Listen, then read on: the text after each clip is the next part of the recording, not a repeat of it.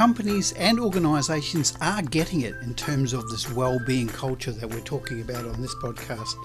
Today we're talking to an HR and talent lead from Accenture, and we talk about the kind of changes that have happened over time in that organisation and the way that they're focusing and bringing well-being to their organisation. Beyond Wellbeing, leading a thriving, generative and conscious workplace culture with Daryl Brown and Lena Mberku.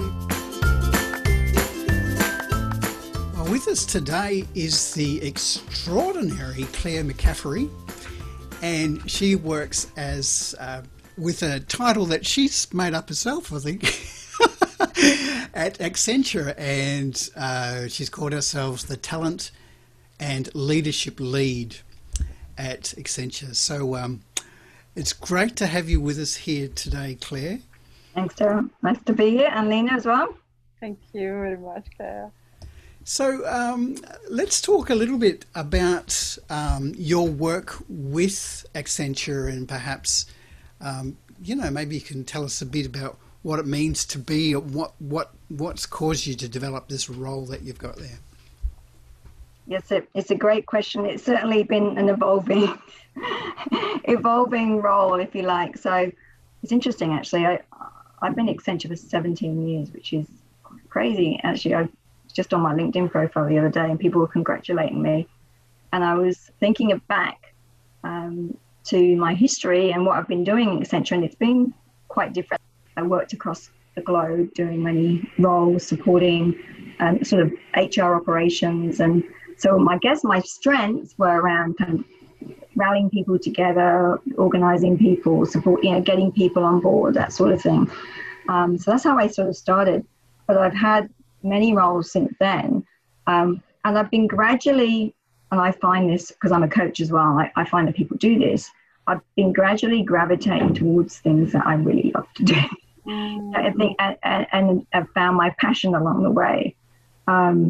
And so my roles have sort of shifted to become more people-focused over that time.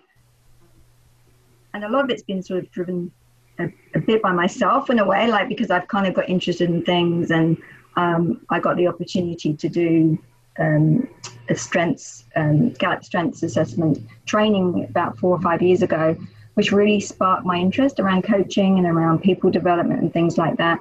And so my roles have sort of shifted from more of those HR operational type roles to now more, how do we programs and initiatives to support people's growth? Because that is where I've realised my passion is, and it's taken me a while to get there, to be honest. It's not like I didn't enjoy what I was doing before, but it has I've evolved in terms of, I'm now, when people ask me about, do you enjoy what you're doing? I'm like, I really feel I'm in that intersection between strengths, skills, passions, like it's things that I love to do, and I feel like you can make a difference. And so, but it's been that sort of gradual journey to get me there. Speaking of programs and initiatives to help people feel better at work, what would you say you have done or Accenture is doing to really help their staff to thrive?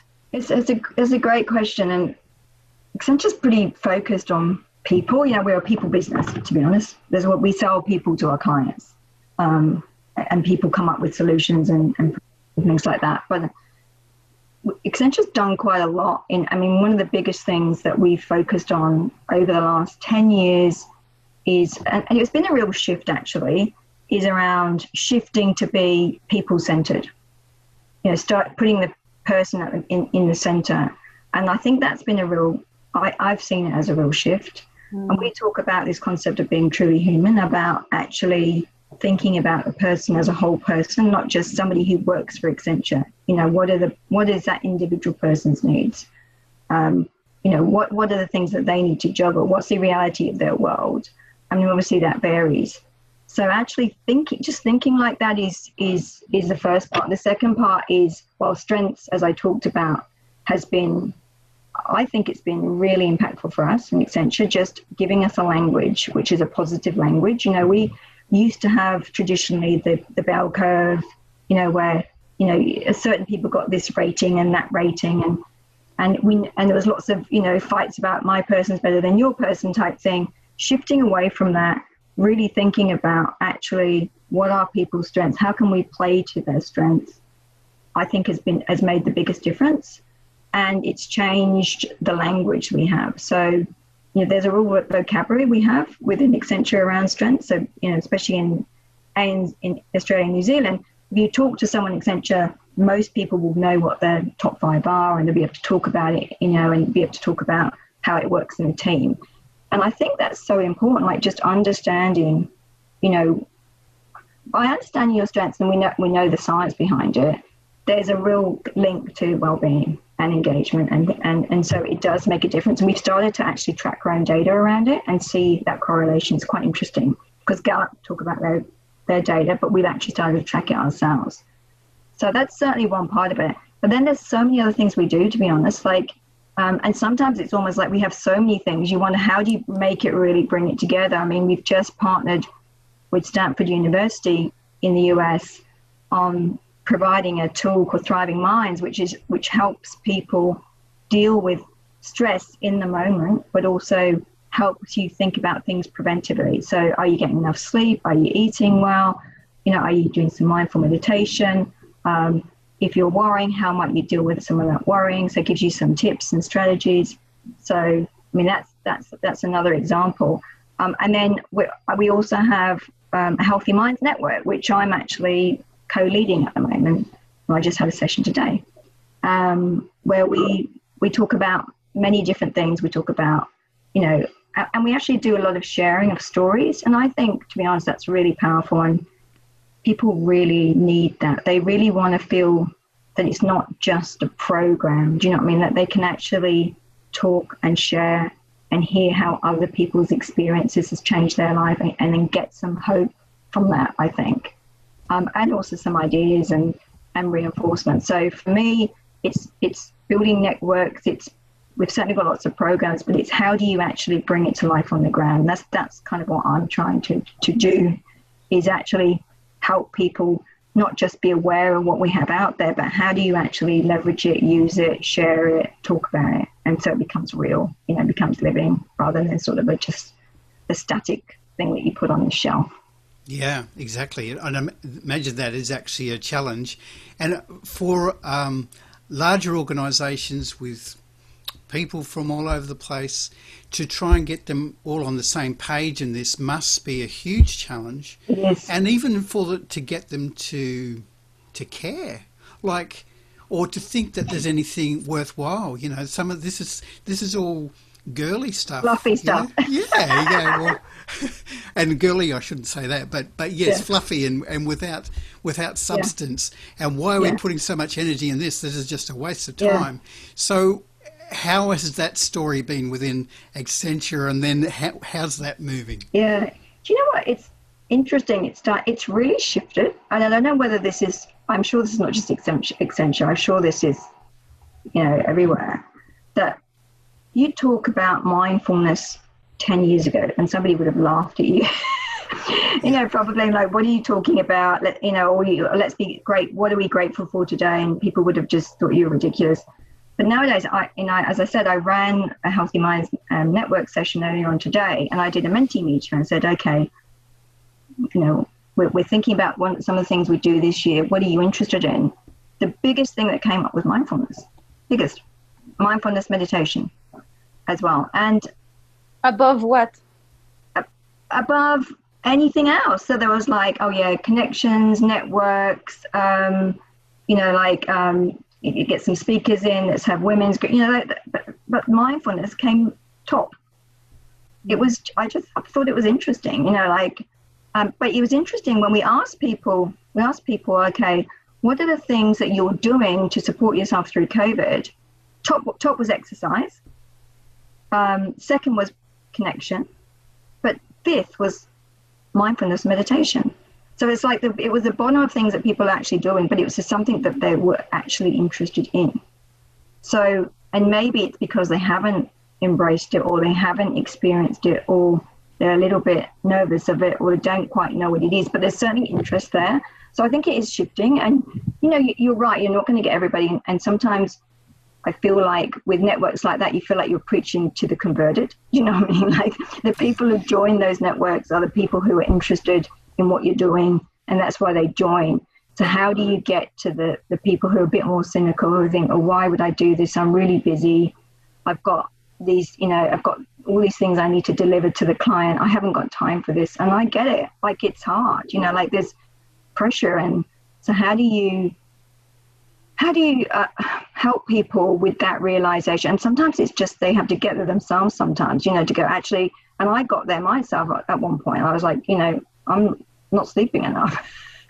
and you kind of have to figure out you need to change something, you know, to shift the way that you're feeling or thinking. But the more, I guess, that I think the more that we can share experiences, then people hear that and say, and it starts to, something clicks in the brain, like, well, that. And I tell you what, the other thing is people really love to hear from our leaders who are talking about their own experience. And we had one of our managing directors talking about his challenges the other day on Are You OK Day, actually. He was talking about his challenges with anxiety and how he had them all his life. And people really love to hear that, because not that they want him to have anxiety, but that it gives them permission to think, well, actually, is this something I can do as well for myself? And hearing his story helps them to go, okay, it's okay for me to ask for help, or, you know, because sometimes people think they have to work it out on their own. I'm on my own here. I have to sort it out. There's nobody else that can help me. So you mentioned the power of sharing stories and experiences. And I would love if you are willing to share, to actually hear those times where you were struggling yourself, or your go-to strategies now every time you notice that you are in fight or flight. Yeah, definitely. I mean, I've certainly had my struggles, as most people have. I mean, 15 years ago, I got divorced from my husband, and I think we'd been in Australia. Well, I'd probably been in Australia for about 10 years by that point. No, not even 10 years, 5 years by that point. My youngest child was 2, my oldest child was 8, and I had 3 young kids by myself. You know, all my family in the UK, so no support network. You know, now trying to, you know, support a mortgage by myself was pretty hard, to be honest, and also work full time for Accenture. So I mean, that was pretty difficult, and I looking back, I didn't really have any great ways of dealing with it. You know, I just did. You know, people would say to me, Claire, how do you cope? And I'm like, I don't know. I just got no choice, really. Because I didn't have many of those. I didn't have strategies that I have now. I wasn't really aware of them. I wasn't really practicing anything. What happened to me was a bit of a reactive moment, actually, when I was doing a global job, trying to juggle my children. And, you know, probably on the surface, it looked like I was some sort of superwoman, right? Like, you know, oh, how she, you know, she's amazing. She's got 3 young children. She's doing this demanding job. But in behind the scenes, I was really struggling. I wasn't getting any sleep because I was doing a global role. So what I'd do is I'd get up in the morning, do an early call with the US, get my kids to school, you know, do work in the day, pick them up, do their dinner, take them to all the activities, and then get back on calls till midnight, most nights. Wow. And I got sick. Really, I kept getting sick over and over again. I'd get cold, really bad flu, like it just kept happening. And people say, Claire, you're always sick. You know, like, and I figured out, actually, this doesn't work. You know, but it took me to breaking point almost for me to go, actually, this isn't working for me. And even though my kids are still getting me there, and it's great, and it's great that I had the opportunity to have that balance, it came to a point where I had to say no. Like, do you know what I mean? I had to figure that out and say, no, I can't do that anymore. And I need to get more sleep. So just finding out, I started getting interested in, well, what can you do in strategies around sleep and things like that. And I've always been an exerciser, so I think I had that. That probably was a bit protective for me, even though I didn't know it. I was always running. I'd always go for a run every day. That probably kept me sane, to be honest, because if I hadn't have done that, I probably would have collapsed. But, you know, having those experiences has, you know, when you know, I was on a call today, that call I was telling you about, and somebody was talking about, you know, they're really struggling with COVID and homeschooling, and I get it. Like, I remember it, you know, like I remember how challenging that is. And when you've got no time to focus on yourself at all, and you've got no time just to chill and relax. And so I think it's not having any strategies to support that is, you know, can lead you down a bad path. And over the years, I mean, because of my interests, I now feel like I'm better prepared. You know, if things come along, and of course things always come along. You know, when my mum died, you know, not that recently, I coped with it so much better than when my dad did, because, you know, by that point, I had some strategies in place, you know, like, you know, and it's never going to be a joyous occasion when losing a parent. It's always going to be really hard. But just understanding and noticing what you're experiencing, being awake enough to reflect on that and think about, I need some help, or I need some support, or I need to now take some time off. Just having that awareness, I think, is, to be honest, the most important thing. You know. Would you be willing to share a technique or a breathing exercise or something that could help people when they're going through times of difficulty? Yeah, I would. I don't. Have you ever heard of finger breathing?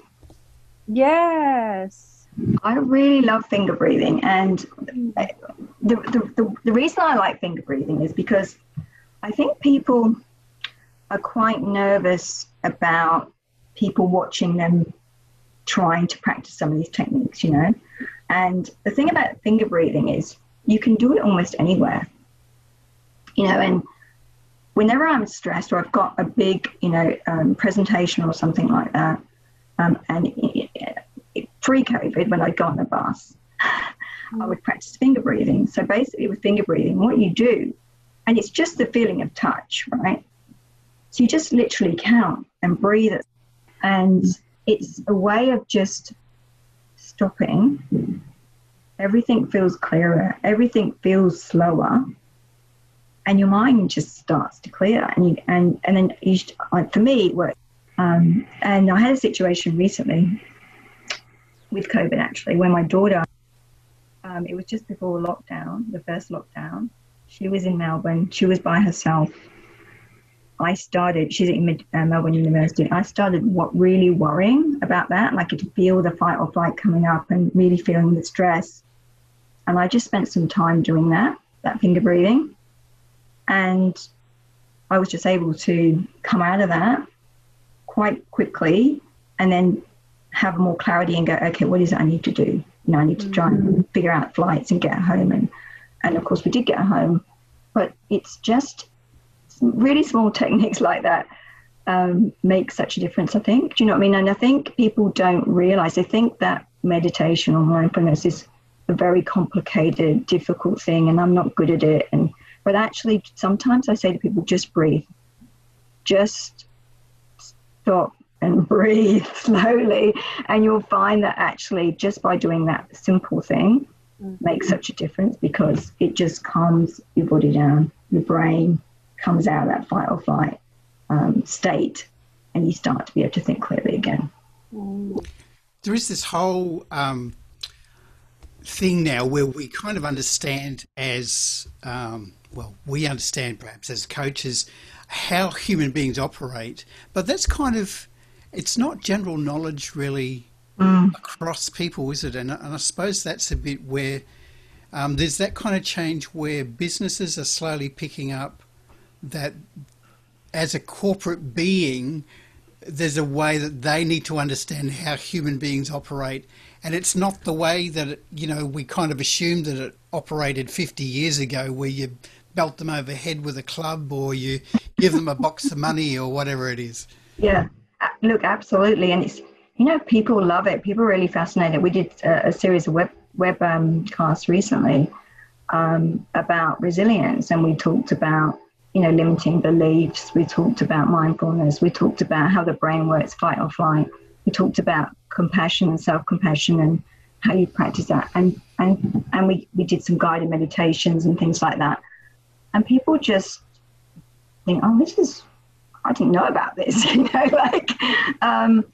but it's becoming, and it goes back to my point earlier, and I don't think it's just Accenture, I think it's the world has shifted, it's becoming more mainstream, it's becoming something that is so important and helpful for us to know how our bodies work, and as a scientist, and I still consider myself a scientist because I study science at uni, as a scientist, that's important for me to kind of understand the evidence behind it, but then practice and experience it, and you need to do both.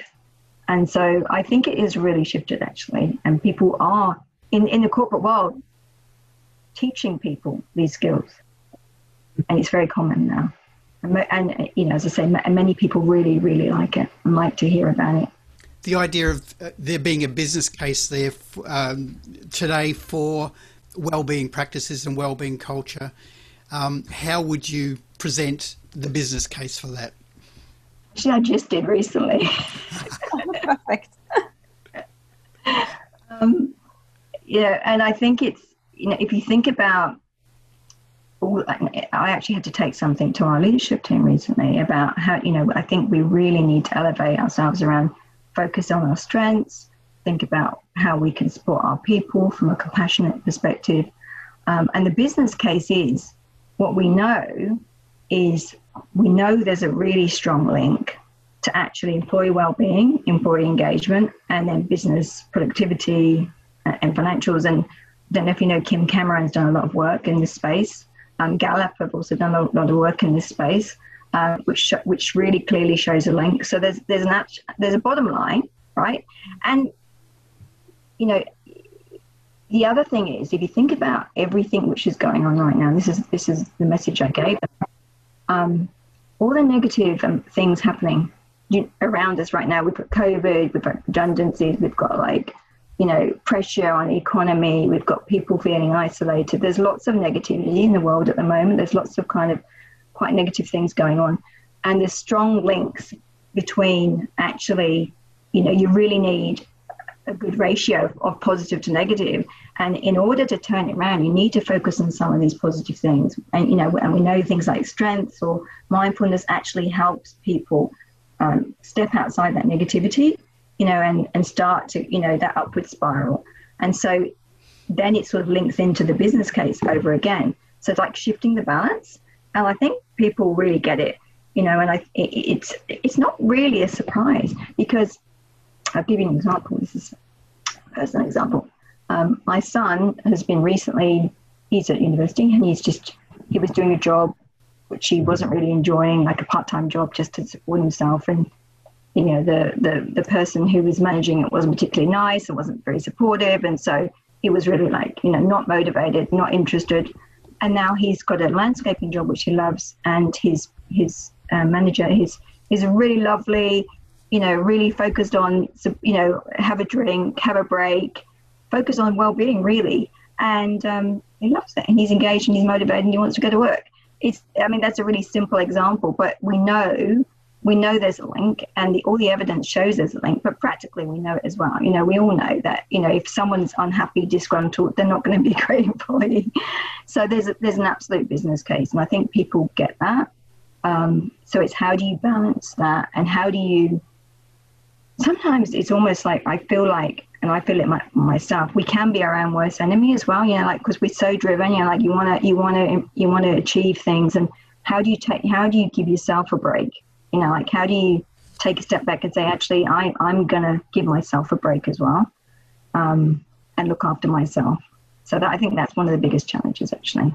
And you talk about challenges as well, in terms of how to make the well-being, take it from the knowledge of your head and put it on the ground, and make sure that it's actually part of how everyone runs the day, or whatever, or a part of life. Tell us about that process. What's working, what's not working in that way? What's some of the challenges there? It's definitely challenging to do that, and because people are busy and they don't know what they don't know, and they don't know what they might think, I haven't got time to think about mindfulness or strengths or because I've got to deliver this project, so, and I don't think it's going to make a difference to me. That's for somebody else. And it's hard, because if you don't experience it, and I think to me it's all about experiencing it. And I think sharing stories, and we try and do workshops or discussions around it, because find that a bit more impactful than just do a course, or do a bit of training, like actually having discussions where people share stories, I think makes a big difference. In my strength sessions I get people to reflect on, what's supporting them, what's working for them, what's helping their success, and what's holding them back, and that can help, So I think it's trying to experience it, getting them to experience it, and it's not easy. And we've got in Accenture, we kind of got this culture of cultures, because we, all our people are different clients. So, like you might get one account who's really taken on board. They've got somebody who's championing it, and an account who haven't. So it's a constant battle, to be honest. I guess that's why I keep doing it. And that's why my team, and finding people. For me, it's all about also finding passionate people who are really interested on the ground. Who can actually. There's a bit of like a ripple effect, because they're passionate, then they make an impact, and then people will listen to them, and nobody's going to just listen to me, right? Like they don't know me, or who am I, or any of my team. So it's actually finding the right people who actually are experiencing that and believe in it. It's a constant battle. As you mentioned, strength-based approach a couple of times, and I read on your LinkedIn profile that your strengths were individualization, relator, strategic arranger, and learner.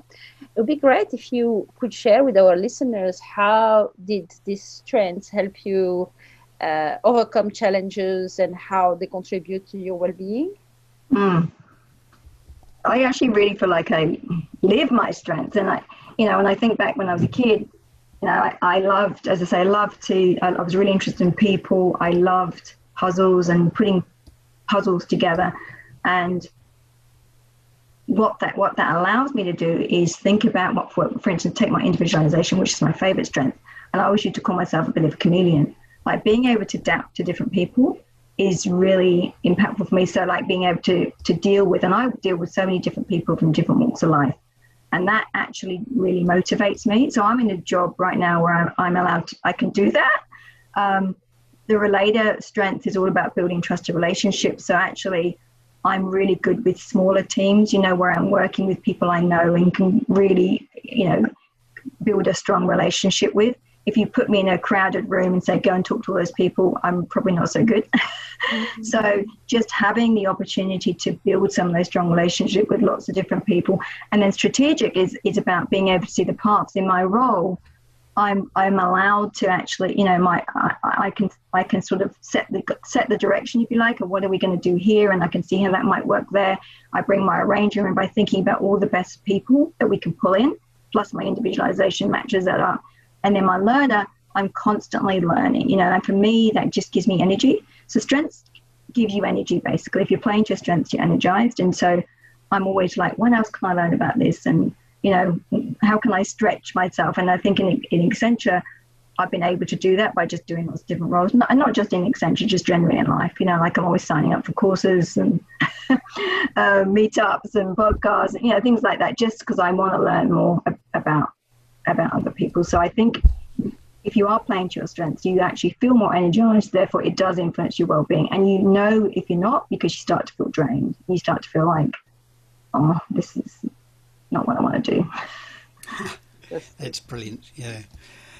One last thing then, if you had something, look, this is your chance to stand on a little soapbox, talk to all the other, I don't know what they would be, HR departments or other corporations or business organisations around, and one thing that you could say to them around, I suppose it's the work you're doing or what you would suggest that they could do, what would that be?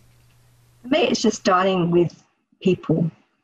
you know, like, what is it people want? Like, start, and because I've got that individualization, I really want to listen to different people, you know, like, it's so easy to design programs which you think might be great, but do your people resonate with it? Do they, you know, are you actually connecting with them?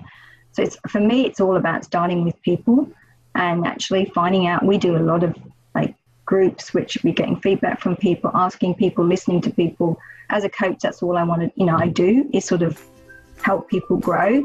So I think it's starting there. And, you know, not just go and create tons of programs, which if you haven't spoken to any of your people, you don't know if they're going to work or not. Very good. Well, thank you, Claire. Thank you very much for your time. That's no worries. Some great fodder there for people to kind of chew on and mull over and work out. So I really appreciate your time. No worries. It was great to be here. Thank you very much for inviting me. Thank you, Claire. You've been listening to Beyond Wellbeing with Daryl Brown and Lena Mberku. There's truly some wonderful work being done at Accenture and building a great workplace culture there for sure. Now, if you'd like to get in touch with either of us, that's Lena Mberku or Daryl Brown. Lena's at macroleaders.com.au, of course on LinkedIn as well. And Daryl Brown, I'm right there in LinkedIn, as well as at upsidedownleader.com. Now, it would be great if you were able to share the show around and maybe even leave a review if there's a bit of time you've got to give us that kind of feedback. And of course, if you've got any ideas on who we should be chatting to, then please get in touch. Catch you on the next episode.